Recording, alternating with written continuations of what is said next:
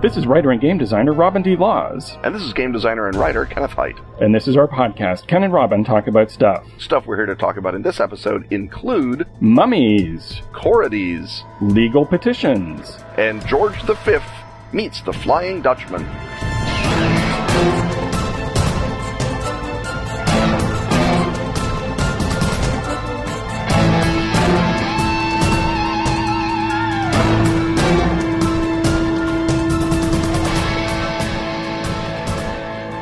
Our next sponsor this week is Atlas Games and their beloved time-honored storytelling card game, Once Upon a Time. As you might have been able to guess from that précis, in Once Upon a Time, players tell a story together using cards. Each player has a number of cards with fairy tale elements on them. Like a dragon, a stepmother, a journey, a palace. Each player also has one ending card. Like, and so his wound was healed, but his heart remained forever broken. To play Once Upon a Time, one player starts telling a story and laying down their element cards. For example, once upon a time, a brave knight set out on a grand adventure. And then you play your knight card. But other players can get control of the story. When a new player takes over, they continue where the last player left off, weaving in their own element cards. The goal is to play all your elements and then play your ending card so the story makes sense. Great for role players. Great for kids, who are usually better at it than adults. Great for fiction writers to sharpen storytelling, if not editing, skills. Pyramid Magazine called it one of the best games of the millennium.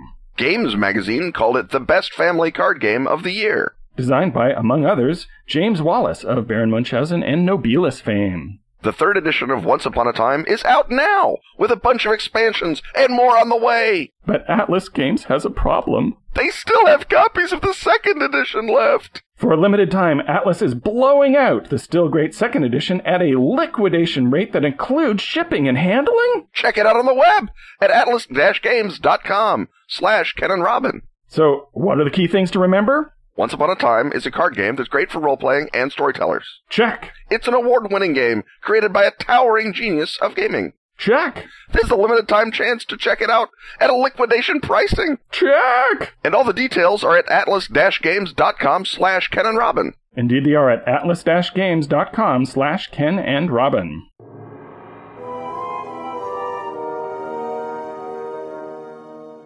It's time once again to ask Ken and Robin. So let's ask Ken and Robin. At Crazy Dog Spirit asks Ken and Robin, how do you make the mummy a more interesting monster? Robin, I was not aware the mummy was a dull monster, but maybe you can shed some light on this topic. So I too think that the mummy is an interesting monster, so I guess maybe we want to ask ourselves why anyone would think it is boring before we go on about what it is interesting. And maybe they're thinking about the D&D version of the mummy, which is just a thing that you hit and is flammable. And later versions of the mummy have become cooler because it kind of gives you mummy rot and stuff. So you become like the mummy when you get hit by it. But there's a lot of big emotional ideas behind various versions of the mummy. One of them is the guilt of the looter, of you take a curse upon yourself by being involved in tomb robbing and therefore anger the mummy spirits who come back to life and stalk you. And that gives you the sort of scenario where the monster is coming after you, and no matter where you go, the monster is hunting you. Add a whole political dimension to that, because the original idea of the mummy's curse, from which the idea of the mummy of the monster comes from, was rooted not just in looting, but imperial looting. So you have that whole idea of the revenge of the colonized, or the revenge of the conquered. And you also have, in the original Karloff version, you have the mummy is not just a reanimated creature all wrapped up in gauze and glue and stuff, but is seen in human form and is an archetype of the sort of sorceress seducer type. So although that does sort of pretty clearly point by point steal a lot of stuff from Dracula, the movie version of Dracula specifically, it is another element that we see even in the sort of later 90s mummy movie, that the mummy, isn't just coming to kill you, but it's coming to steal your loved ones away and seduce them away. So it seems between all of those elements, there's a lot to play with. Yeah, the fact that the mummy, in sort of the horror tradition of the mummy, is almost always a sorcerer is another big element of it. It has more in common, I guess, with the D&D Lich than it does with the D&D Mummy, which, as you say, is just a flammable, ball of gauze, pretty much. So I think that, once you start looking at what you do with a Lich and you start doing it with a mummy and you add either the going after someone's, DNPC or a female player character, or I guess a male player character if it's a girl mummy, or, the mummies are into that, then you have an aspect of sort of personalizing it. And then, as you say, if your game history is developed enough to have any sort of historical or imperial consciousness, you can add that sort of political undertone that shows up in the Victorian mummy stories even before it shows up in the movies. I think that one of the other really great things that you can do with a mummy, though, is you can, change it up from Egypt. Egypt, of course, is where we get most of our sort of mummy iconography and our famous mummies, but obviously there's mummies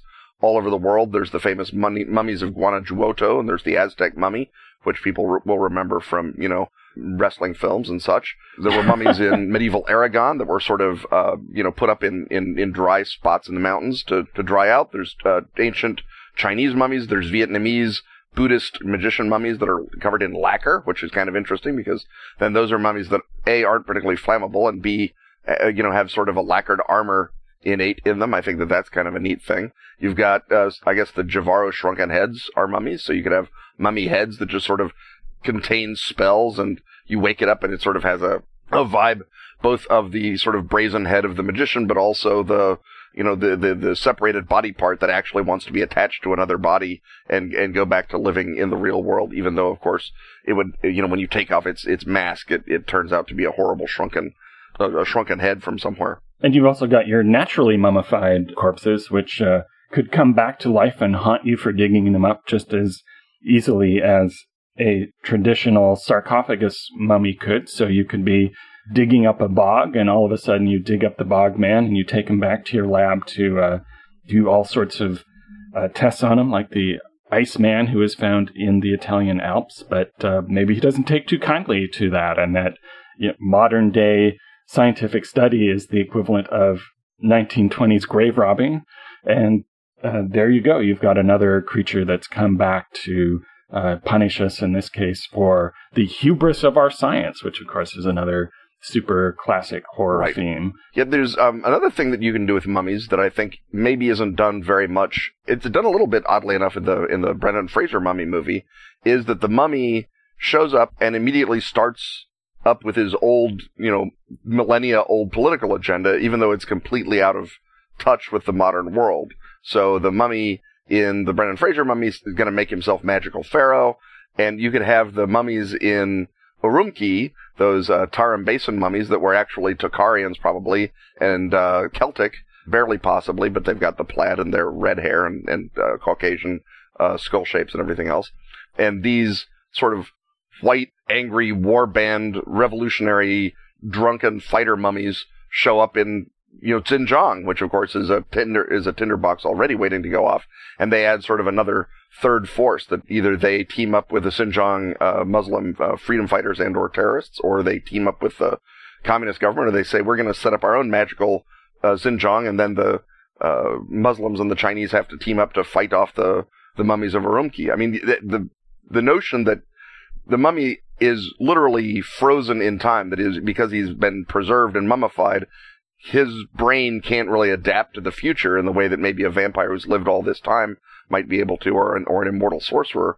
But, he shows up and is like, well, back in the day, the most important thing was to control the Great Silk Road, so I guess we're going to start doing that. You could also have a mummy come back, say you want to use him in more of a fantasy context than in a version of our world where horror things happen. Let's say you have a classic medieval style-ish, D&D-ish kind of world. You could have a mummy discovered from an ancient culture that no longer exists anymore, and the mummy comes back to life, and it's intelligent, and it speaks, and it isn't overtly horrific anything. You've just, released it from its tomb, and it is able to revivify itself. It doesn't even have to, grab your men-at-arms in the party and drain their blood. Maybe it just has some other way of coming back to life, and then you've got an interesting problem in that it goes back to your city and starts reintroducing its culture, and it has new magic that has been forgotten, and it has different gods it wants to worship, and there are social schisms in your fantasy city that create a group of dispossessed or discontented people who are suddenly very attracted to the idea of, forget the present day culture where they're oppressed and everything. Let's join this guy's culture where everybody gets to be equal and powerful and get new magic and, the mummy version of ghost shirts or whatever it is, right. So that you could have the throwback from the ancient past start to recreate its politics in your present day without there being anything overtly horrific about it. But what there is about it is that there's enormous social upheaval, and then you as the adventurers have to decide what side you're on. Are you actually happy that this guy is changing all of the social mores and creating this rebel movement, or are you aligned with the powers that be and want to put them down? Or are you just flat out in trouble with the king because you brought this guy back and he created a rebellion? So you have all sorts of ways in which you can remove all of the horrific aspects from it and just take the idea of a being from a long time ago who has a totally different set of rules and knowledge and comes back, and it's the tools and knowledge that change and spread and create a threat and upheaval and dramatic conflict. Another possibility is that you make the mummy unhuman. We assume that the mummy's going to come back and he's just going to be an Egyptian magician, or he's going to be a Tokarian barbarian lord, or whatever he's going to be. But maybe the Egyptians obviously mummified cats and crocodiles and all kinds of other animals, and then they would, put a crocodile head on a dude's body and mummify him so that you'd have your own little avatar of Sobek to hang out with in the afterlife. And you might have one of those guys come back, or just a mummified cat that can be a real cat, but he's also got that weird connection to the dead, and it's not so much that the cat is the bad guy or the villain, but he's a very, very powerful, artifact or living channel to the world of the undead or to the world of the gods, and so it becomes a sort of a MacGuffin to hunt down this awakened, mummified animal, or it, of course, could be the mummy of something else. There's a novel, I think, called Some 8 or something like that, that was about a team of guys that try to revive a mummy, and it turns out that the mummy they're reviving was an alien that had crashed in Egypt and had been mummified because it was obviously really important. And so they didn't know that it was an alien, and so when they wake it up, it turns out you got sort of a science fictional mummified type activity going on. When I was but a young sprout, the thing that most creeped me out reading Eric von Daniken was his account of a cave in China, which of course then would be safely away from the threat of verification of any kind, which contained mummies which had oversized alien heads. Now, surely this being von Daniken, this was just a misinterpretation of human mummies, if not just outright nonsense from the jump. But as an idea, that's also a lot of fun, is that you can have mummies that never come back to life, don't change the social fabric, don't do anything, but their very existence is a threat to the current order because they reveal something. So in this case, the alien mummies become the MacGuffin that you either want to get to so that you can prove that aliens exist, or that you can get the DNA from them that you need to end the alien plague, or you can be the people trying to cover up the fact that the aliens exist. The fact that someone has busted into this cave, the mummies which have been in stasis, maybe that's just the alien suspended animation chamber, and by opening them up, you not only wake them up, but you send the beacon off to their mothership that's going to bring them to Earth to pick them up. And of course, that's probably going to be bad news, or at least, again, another source of political upheaval, so that you can be now racing to undo either what you have foolishly done in the prologue, which I think is the most emotionally satisfying option, or to undo what the stupid NPCs have done, which I think many players will find the most emotionally satisfying because they don't want to, be chumped by the premise. Right, they don't want to be cast as the idiots. They want to be cast as the heroes. I think that another possibility that you might have is the mummy is a mystery, and not in the sense of which of these smooth-talking Egyptian guys who showed up at the dinner party is a mummy, but in the sense of, let's say you've got a mummy that awakens. There's a great Alexander Irvine novel called A Scattering of Jades about an Aztec mummy that is in Mammoth Cave for some reason, and it wakes up and there's all kinds of 19th century American activity going on. But maybe there's other sort of von Däniken level stories of Roman mummies being found in Arizona or Kentucky or some other kind of out-of-place mummy. And if the mummy wakes up and starts stalking around and causing troubles, the way to find its animating Ushabti jar or whatever is you have to figure out how that mummy got here. And if it's just from the local museum, that's one thing. But if it's from some other place and you have to dig back, sort of do a mystery-solving archaeology into the history of your own town or your own setting and find out, how did this mummy get here? Who brought it here? For what purpose? Was it a colonist that showed up in ancient times and he died and he was mummified by his faithful servants? Or what was the story with this mummy? And that sort of take a little of that ghost laying, we need to find out the history of this being to stop it type question. You put that into a mummy. I think that can yield a lot of good parallels with archaeology as the way that you get to the mummies in the first place. And for an even further out-of-place mummy, you could have a space opera game like Ashen Stars, right, where at the beginning you find an Egyptian pyramid full of mummies on this planet many, many light years from Earth, and that's the starting point of the mystery, is that you've been hired to figure out how the heck this happened. So is the ancient aliens theory correct? Did Egyptians come from a far planet? Is there a portal somewhere on this planet that you can go direct to Earth, and that creates all sorts of economic and possibly even military problems because there's this strategic point? Does it go back to the past in Earth, which allows you to start messing around with the time stream? So there's a whole bunch of different possible options you could have there. In a superhero game, your mummy could wind up to be, a Jack Kirby-style new god who, once unwrapped, starts causing all sorts of trouble and, of course, has mega superpowers. Yeah, the notion of the mummy, I guess we're sort of cycling back around to the mummy as necromancer or the mummy as lich, but the notion that the mummy is a god, I think, is a really strong one. And, because the pharaohs, of course, were literally gods, and if you've got a mummy, Alexander the Great was mummified in honey and mummifying stuff, and his body was lost sometime in the late Roman era. So his mummy could be lying around. You wake up Alexander the Great. A, he's a god. B, he's the greatest military strategist ever. C, he's, covered in delicious honey. So he's attractive to the youth segment. And that could be sort of a thing where you have either he sort of starts, takes another identity a la Ozymandias in Watchmen, or he just says, hey, I'm Alexander the Great. I'm back. You guys, you can send your savants and your Brahmins to find out why that is. But meanwhile, it seems like the Middle East is overdue for a good conquering again, so I'm going to take that on.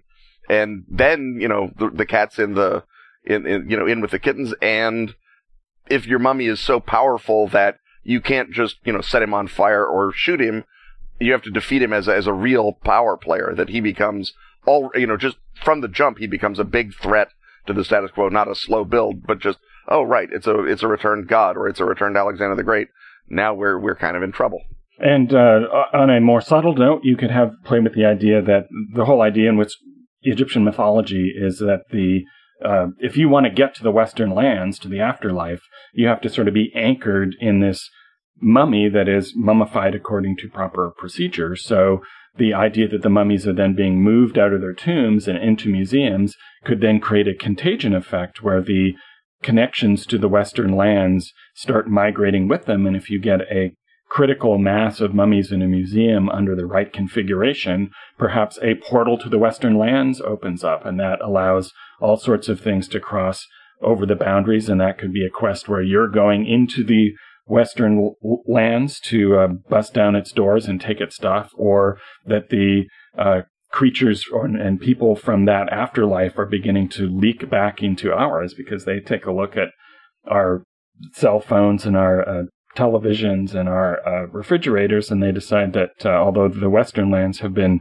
superior to the material world for millennia, maybe now they would like to take over this. So you could have a whole invasion, not of mummies, but of the spirits of pharaoh after pharaoh after pharaoh, plus all of their warriors and servants and all of these people who they conveniently had killed along with them to be their soldiers for the invasion. And maybe that's been the plan all along, right? They've been waiting 4,000 years until we'd be dumb enough to dig them all up and put them in museums so that they could wage this final invasion. Yeah, the sort of notion of mummy contamination also, of course, the Egyptians buried so many mummies. They had so many. The culture that mummified things ran, depending on how you draw the terminus at the beginning. Right. So much so that they were just used as fuel in the Victorian era. Right. They were tossed into the cabins of the furnaces of trains. They were used as ground up medicine in alchemical medicine and sort of,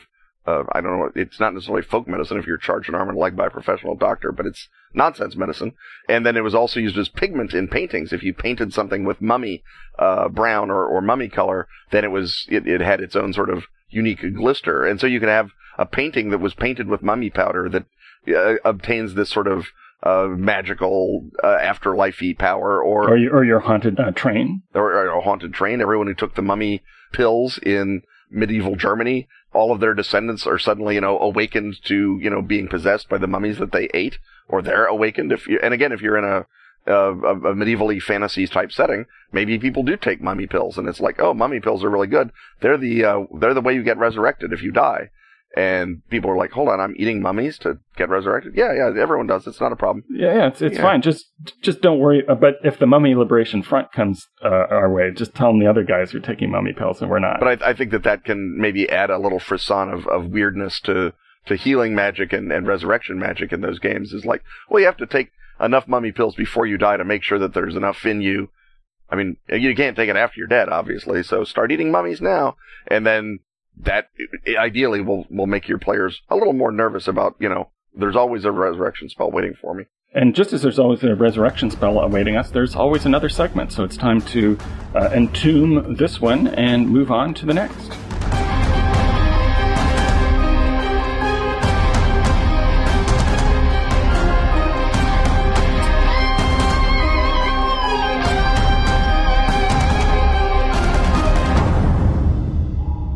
Sweaty palms, cupped shaky hands, the phantom taste of Mountain Dew on your tongue. These are the symptoms of game withdrawal. And while there is no known cure, the One Shot Podcast can help. One Shot records game sessions with Chicago improvisers, creatives, and notable nerds. Like game designer Will Heinmarch, writer-director Brian Holden, and Batmanologist Chris Sims. Unlike most actual play shows, One Shot explores a wide variety of gaming systems as one-and-done, one-shot adventures. With popular games like Pathfinder, Call of Cthulhu, and Star Wars Edge of the Empire, indie classics like Feng Shui, Fiasco, and Dread, and unique gems like Everyone is John, One Shot is a great way to discover your new favorite RPG. This month, One Shot is playing the Gumshoe-based Time Watch. Some brilliant writing and design work went into that game. If you missed the Time Watch Kickstarter, this is your chance to see how it plays. Head over to peachesandhotsauce.com to access an archive of 40-plus episodes. Help control your between-adventure cravings with One Shot.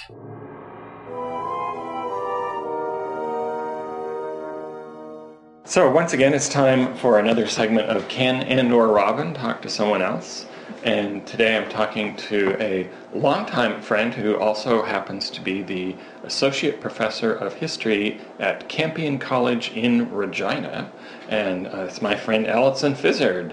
And so you study a particular form of history that will be of great interest to Ken and Robin listeners. You study the medieval period, and I understand that your research also covers a perennial Ken and Robin topic, which is food, which we talked about in the Food Hut. But maybe you could start by telling us about the Tudor monastery that you study. Okay, well, actually, I study a bunch of them now. When I was doing my doctoral dissertation, I was... So at the associate level, you add additional monasteries? Probably, yeah, it's like going up a level, So, when I was a PhD student, I was studying one particular monastery, Plympton Priory in England. And then sort of when I was still looking at some documents related to that, I came across a whole bunch of documents that related to when the monasteries were dissolved in England and Wales by Henry VIII.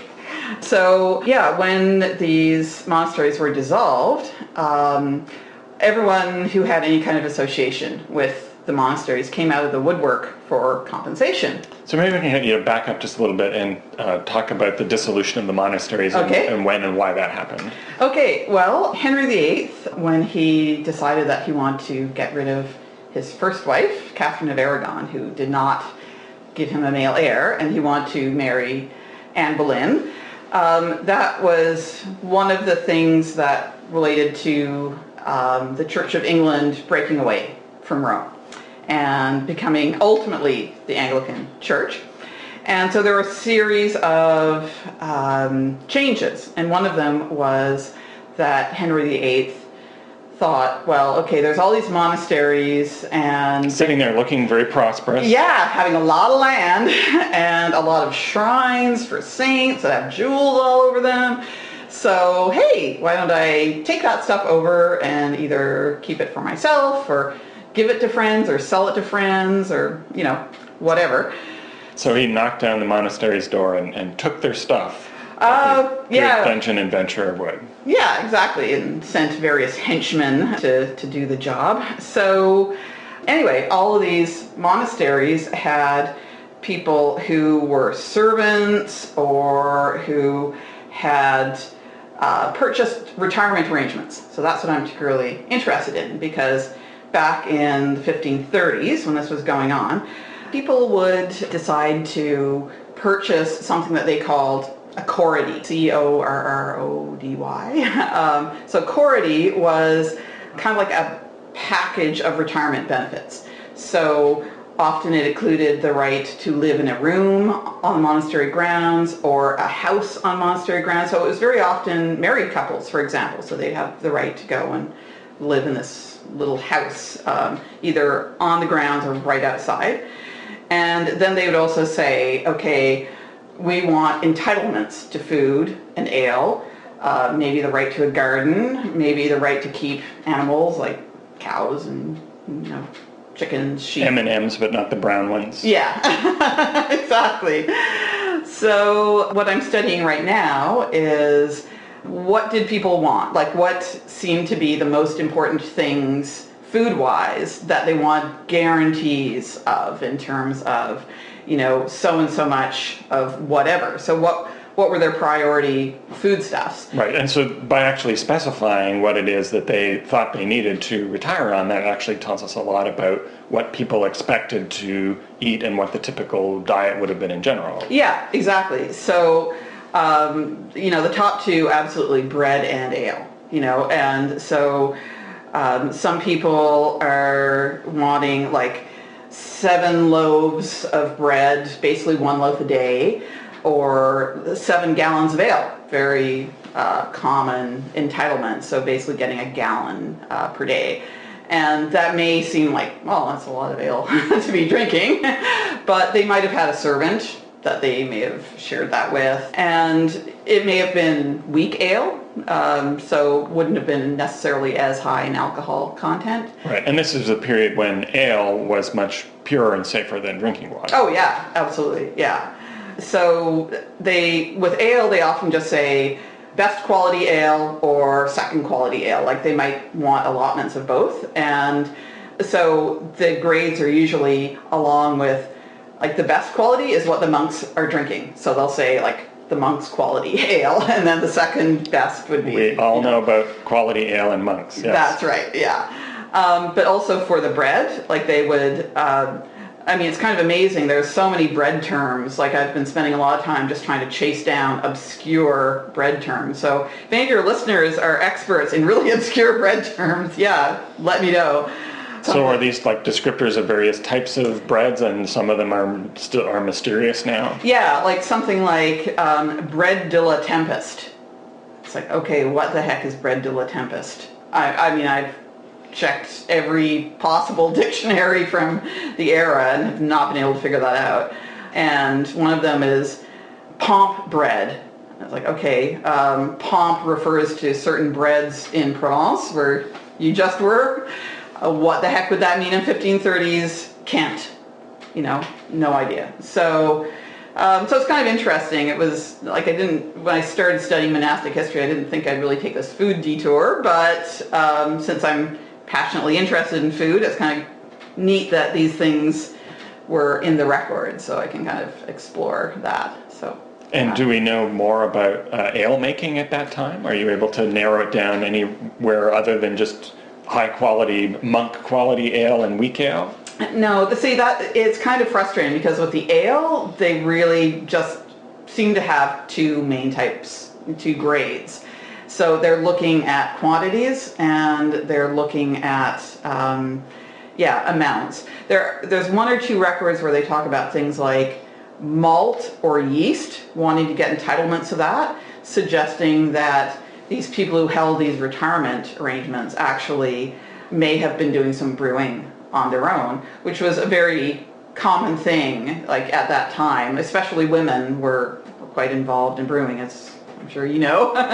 So the one woman I can think of who got an entitlement of yeast for making ale, she was probably wanting to brew her own. And does that imply that they were brewing for more than their personal use, but that was probably another means of income, or can we know that? We can't know that from the records I'm looking at. What I could do is sort of do some cross-checking, because there are some records of the courts where they had inspectors doing inspecting of who was doing brewing in a certain place, and if there are any infractions, for selling like watered down ale or ale that had gone off or something, maybe see if her name appears there. But I'm guessing it was probably like for her and her servants. So when Henry dissolves the monasteries, all these people who have these retirement plans in place that involve them going to the monasteries and drinking all this lovely monk ale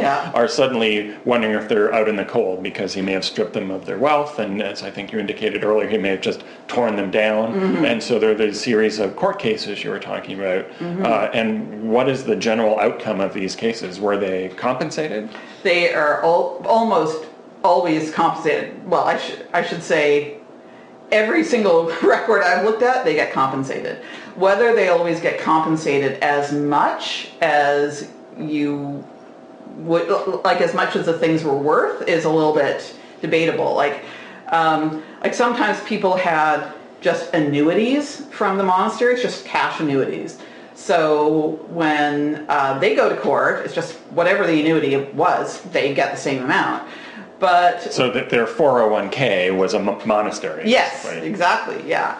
So, but when you've purchased something like maybe, from 15, 20 years back, something like that, and then you show up in 1540 and say, okay, I purchased this package at that time, and this is what I paid, well then they may say, well, okay, we'll give you this amount in compensation. So there's a bit of a judgment call, and sometimes it seems like perhaps that would not cover the same goods at the same price because there was inflation. So do you know if before the dissolution even, if someone is buying something in one generation, a benefits package for X money, and then a generation later showing up and saying, hey, where's my ale?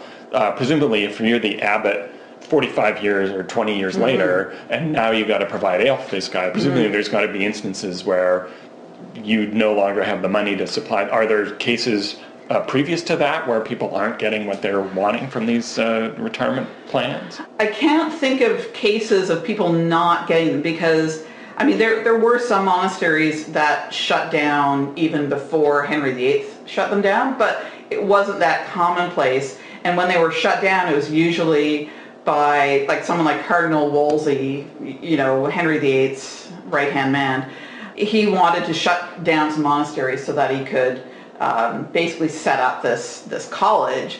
And in those cases, he'd have to compensate people. So it was not the norm for a monastery to just sort of run out of money. They just go further and further into debt. But this was one of the things, was that, bishops sometimes when they'd be visiting monasteries in their district, they'd say, wait a minute, you're digging yourself into a financial hole because you're selling all these retirement arrangements hoping to get ready cash so you can build a new abbot's house or a new tower, and then, hey, wait a minute, what if some of these people live like 30 or 40 years, then... So, and as someone who works in a humanities department, you have no modern analogies to understand possibly what would relate to that. No. So the fact that Henry felt he had to compensate everyone indicates that there's sort of a political cost that he didn't want to pay for dissolving the monasteries. Yeah. But, so who were the big losers in there? Who was he willing to stick it to? Well, like some of the, say, monks and nuns, they might get really quite pitiful pensions because, I mean, when they're absolved, these people had to go somewhere. And the monks, very often, because they were priests, they could actually get jobs being priests in the new Anglican Church. But the nuns, I mean, they were really, out of luck because they were not allowed to get married, and yet their monasteries were, that had been their homes for such a long time, were shut down. So, yeah. So there was a decision at that time, hey, let's not have nuns in our new thing. Yeah. And was that a cost-saving measure in some part?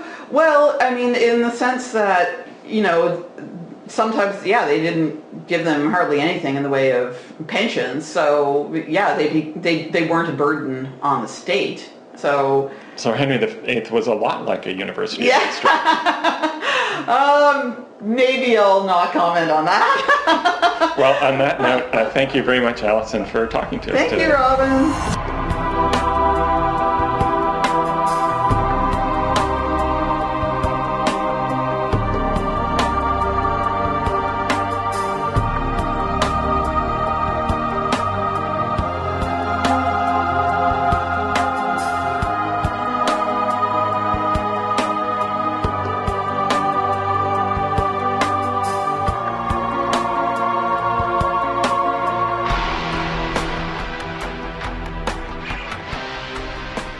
This episode is also brought to you by The Dreamlands, crowdfunding now on Indiegogo. This is the first movie adaptation of H.P. Lovecraft's Dream Cycle ever to be made. Produced by the team that brought us Die Farbe, a highly praised adaptation of The Color Out of Space. You can help this independent movie get made by pledging on Indiegogo. Or you can actually get your share of future profits by crowd investing. Take a look at your options as well as the 3 spectacular teaser trailers at www.the-dreamlands.com. Dare to dream.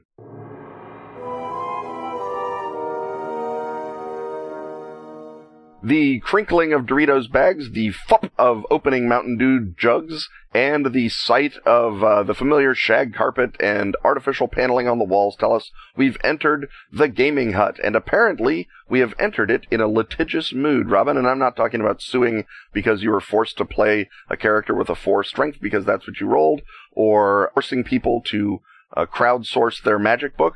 I'm talking about legal action within the confines of the game as opposed to around the game itself. So, Robin, what have we got for making lawyering fantastic and fun?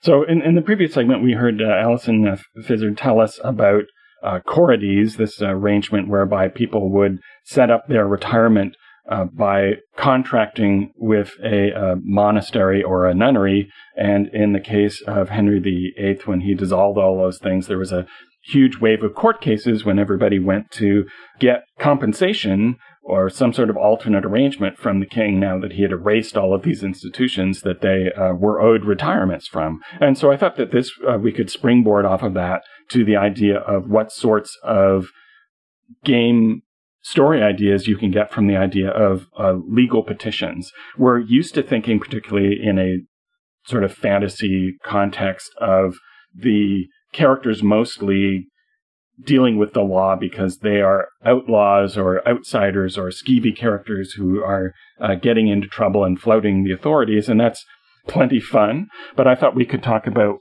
ideas for dealing with legal authority when you actually have a case, when you have a case to bring before who that authority is, and what sort of interesting ideas could come out of that. So the most obvious one there is just the one we have there, where you are probably speaking on behalf of somebody else, because player characters in a fantasy world are not typically near retirement age. Nobody retires, they just die in total party kills.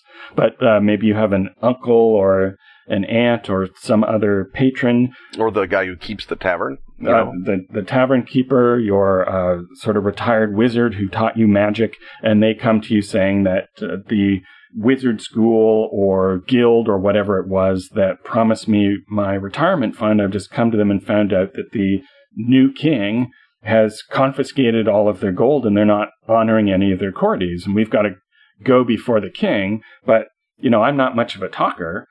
You guys are the heroes who saved us from the kobolds and then from the gnolls, and you've got a lot of local respect. I want you to make my case before the king. And then that can bring you into a situation where, first of all, you're contacting the authorities probably for the first time. And also there might be some sort of mystery behind why the king has grabbed all this loot, or just that you're trying to find a way to contain his power. Maybe the king is granting most requests, but has some sort of reason why he doesn't want to help out your particular patron, and you have to figure out what that is and negotiate your way through. Or you could just, be drawn into court intrigue in that way.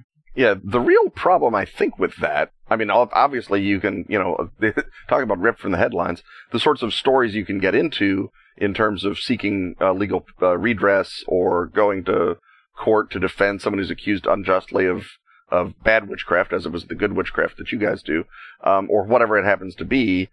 Those sorts of stories should be fairly easily pickable, outable as you look at, your own newspapers and see who's suing who for what. But I think that the problem, first of all, is that, even more than our day, medieval justice is arbitrary and is very much dependent on sort of who you know. And I think that the notion of making a legal case interesting almost always defaults towards making it even more arbitrary and even more depending on who you know. And I think it's hard to get that sense of the actual wheels of justice turning. If the king, for example, has just confiscated all the gold of the Magicians Guild, and that's why the Magicians Guild isn't doing payouts, and you go to the king and you say, hey, make this payout for our buddy the tavern keeper, our buddy the old sage, and the king's like, that was the whole point of me taking the money away, is so that I wouldn't have to pay it out again. And I think that it can be hard to justify getting the result that you want in a way that it isn't hard to justify getting the result that you want if you just busted into a tower and started slaughtering kobolds or gnolls. Yeah, I think it's part of your premise. You have to explain and have the players understand and realize why it is that the authority they're petitioning has some sort of stake or investment in appearing just, if not being just. So, for example, in our confiscating the loot from the Magicians Guild, the idea can be, well, the magicians were running rampant. You can't have an orderly society with magicians. The king has taken all this money into his treasury, but honest non-magicians who were planning their retirement in the Magicians Guild, if they prove themselves loyal to the king, will evaluate all of these different cases. And of course, the vast majority of people will be perfectly compensated, which may be true or may be the line. And then your job as you sort of navigate your way through the politics is to take into account the fact that the king wants to make the system seem to work. And of course, if you want to get some fighting in there, the tradition of trial by combat, right, which has been used so suspensefully in Game of Thrones a couple of times, is something that lets the character who wants to bash things have a sort of a high stakes thing that resolves matters the way that fantasy role-playing games typically resolve things. And then that also gives a justification for, why is the tavern keeper or the magician coming to you guys to solve his legal problems? Well, that's because you've got the big guy in the armor who can engage in trial by combat, or you've got the cleric who can petition the gods for signs of the gods' favor, because, of course, that's another big part of medieval justice systems is the trial by ordeal. So in this setup, it might be the cleric who undergoes an ordeal, and, you're going up against the cleric from the other side who's arguing in favor of the petition not being granted, and you have to demonstrate your superior power to withstand the elements or fire or whatever it is. And once that happens, once you demonstrate your superior power, then that opens up other story possibilities for you beyond just this petition, because you've, won this trial by combat against this famous badass knight, or you've demonstrated that you are impervious to fire. Well, everybody knows that that's really the hands of the gods working through you to say, this is the way the court case should come out, because we all know the gods are very interested in legal proceedings. But people still figure, well, you're impervious to fire and you beat this other guy. And so that opens up other opportunities. People come to you for other reasons, and it integrates you into this COD medieval society. Yeah, I think that the notion of, there's sort of a couple of parallel notions that you have to take into account. First, there's the notion that if you're going to make it a big challenge moment in the story, as opposed to the bard rolls his persuade versus the king's be a jerk, and it turns out the bard is really persuasive, and the king nods, and you get a thing, and it's just a little spotlight moment for the bard, as opposed to a big challenge akin to a dungeon level in the game. I think that you need to make sure that there's something for everyone to do or to contribute. So the thief may not be able to, do anything in terms of a trial by ordeal because the gods are already suspicious of him, but maybe he can go steal blackmail evidence against the prosecutor, or he can go find the piece of evidence that will clear, or that will demonstrate that the tavern keepers actually had that Cordy set up, and that can be the thief's role. Then the fighter, all right, he can do the trial by combat against when the bad guys when they win the case straight up. After all the other characters, the bad guys then appeal to trial by combat, and then the fighter gets to save the day at the end. And so each character, I think you need to sort of find a thing that they can do or a spotlight moment for them.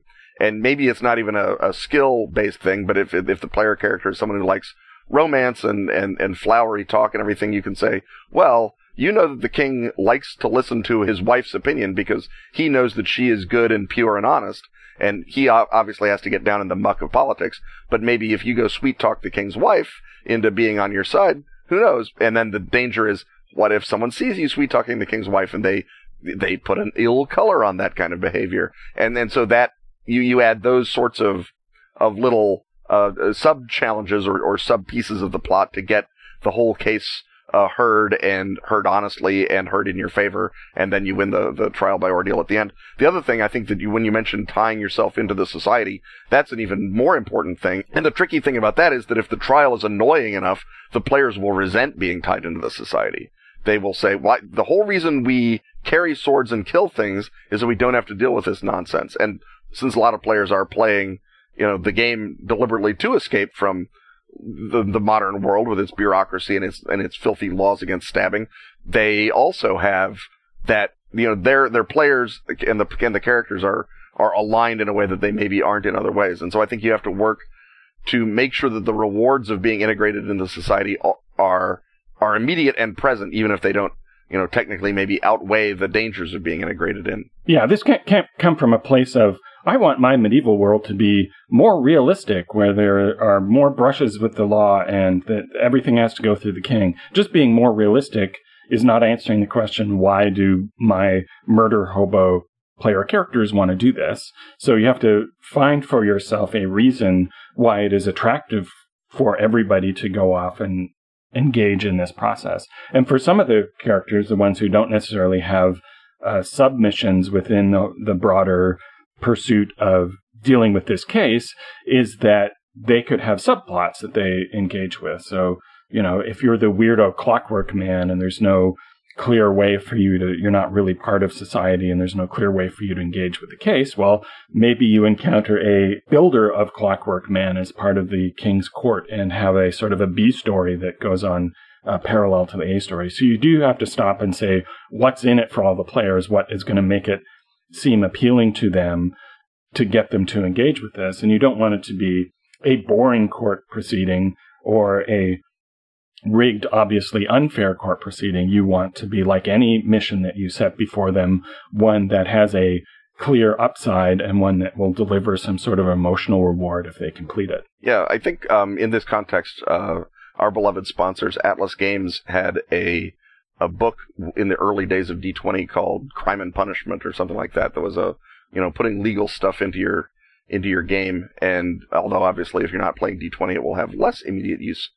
If you are playing any of the F20 games or in an F20 tradition even, it might provide some useful information and, some sort of colorable ways to deal with medieval law. Although if I remember correctly, about half of it was, finding a criminal and bringing him in, which of course is not something you necessarily need a lot of help with in terms of, figuring out, because that's a more standard, get the bad guy type adventure.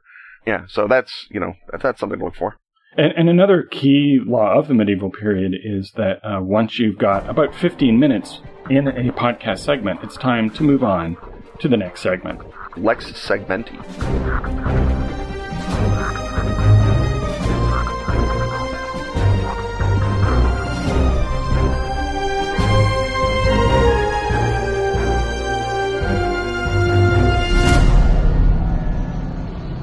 The whirring of time gears and the clacking of chronotons tells us that we have once more entered into proximity with Ken's time machine, the vehicle that Time Incorporated puts Ken in as he goes back into the time stream to bend, fold, spindle, sometimes even mutilate it.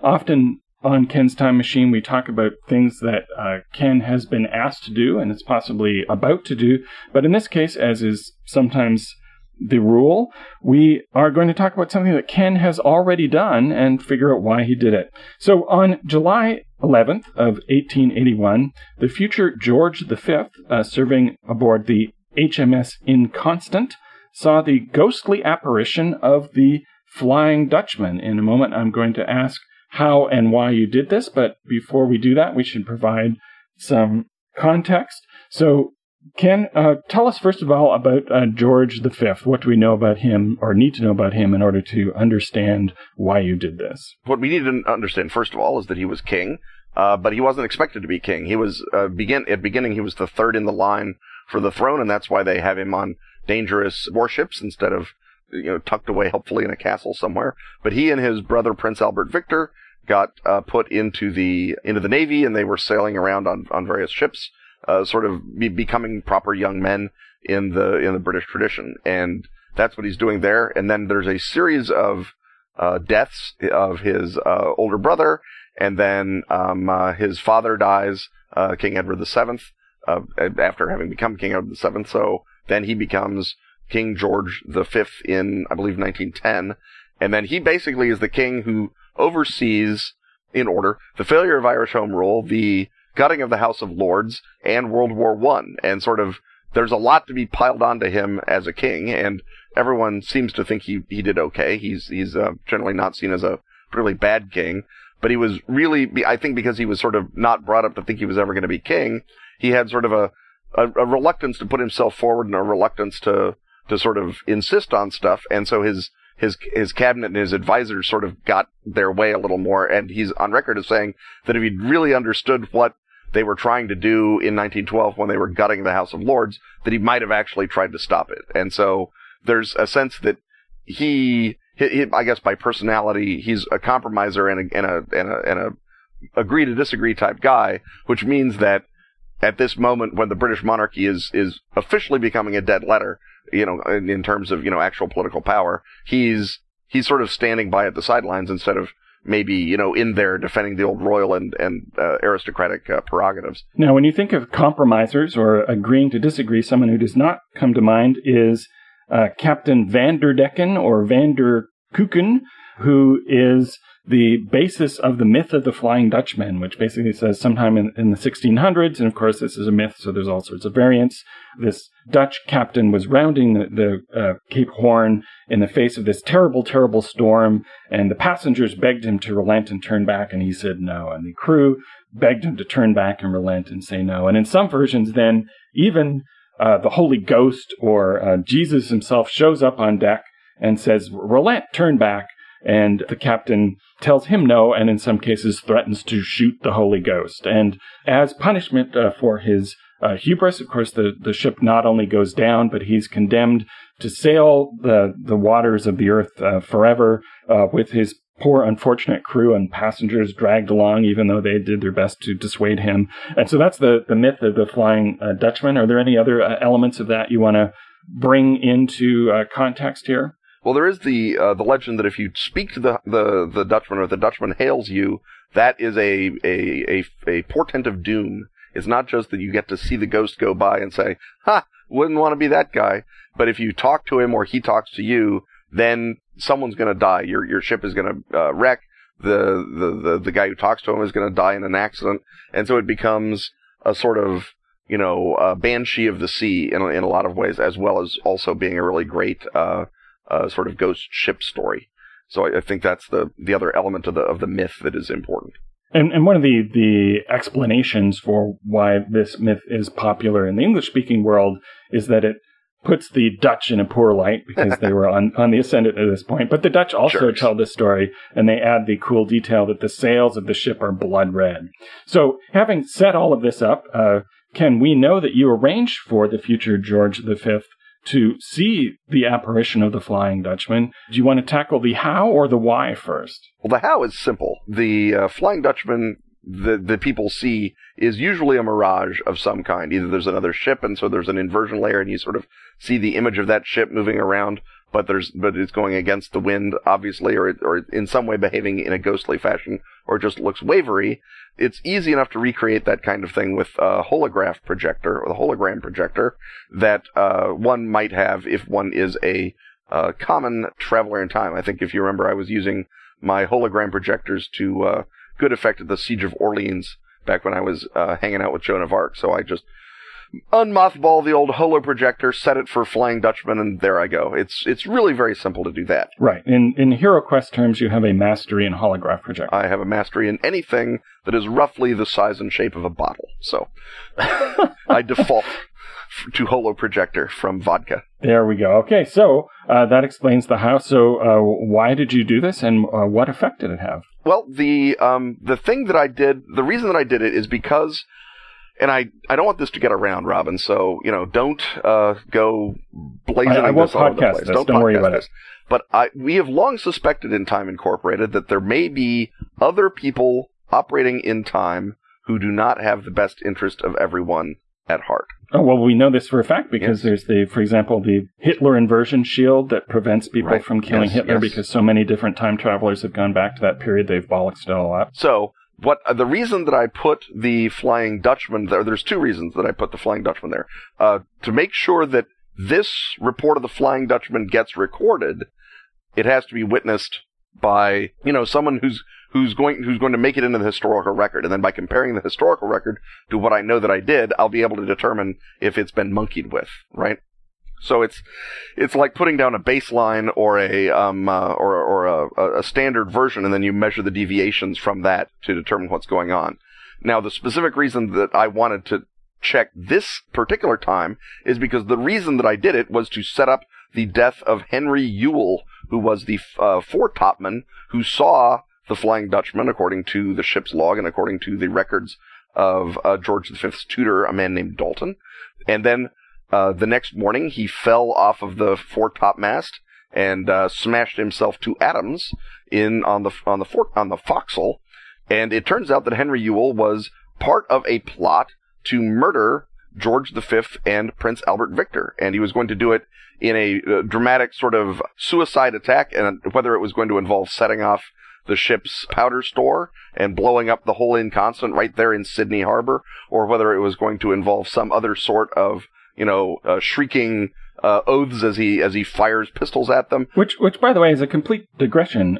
Seems like a name you don't want to put on your warship. Inconstant? Yeah. Yeah. I wouldn't have thought either, but the British had so many warships that I think they may have been at some point getting desperate. They're just randomly stabbing their finger into the dictionary, and it's somebody, Inconstant, that's not a great element. Oh, screw it, we've got more ships to name. Right. And it's interesting that they were only on the Inconstant because their actual ship, the Bacchante, had rudder problems. And so they got moved into the Inconstant. And that made me suspicious, because if you go back and you look at those versions of this story, you can see some of them say that it was in the Bacchante and some of them say that it's in the Inconstant. And that's the sort of tricky little thing that might be time manipulation at work.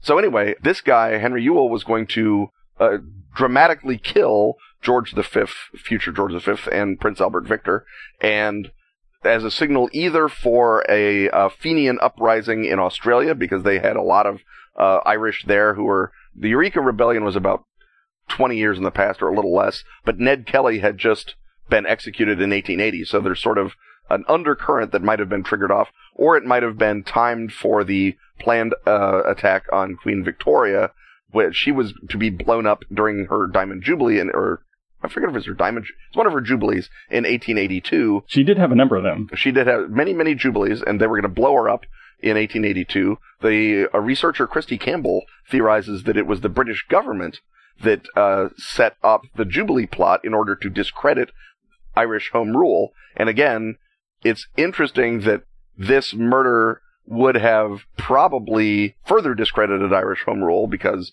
George V actually sort of wanted there to be Irish Home Rule, and he tried very, very hard to get everyone to come together. He was very conscious of his role as king of a unified empire. He didn't want to be all mean to the Irish, per se. And so I think that there's, again, it got a little time stink on it.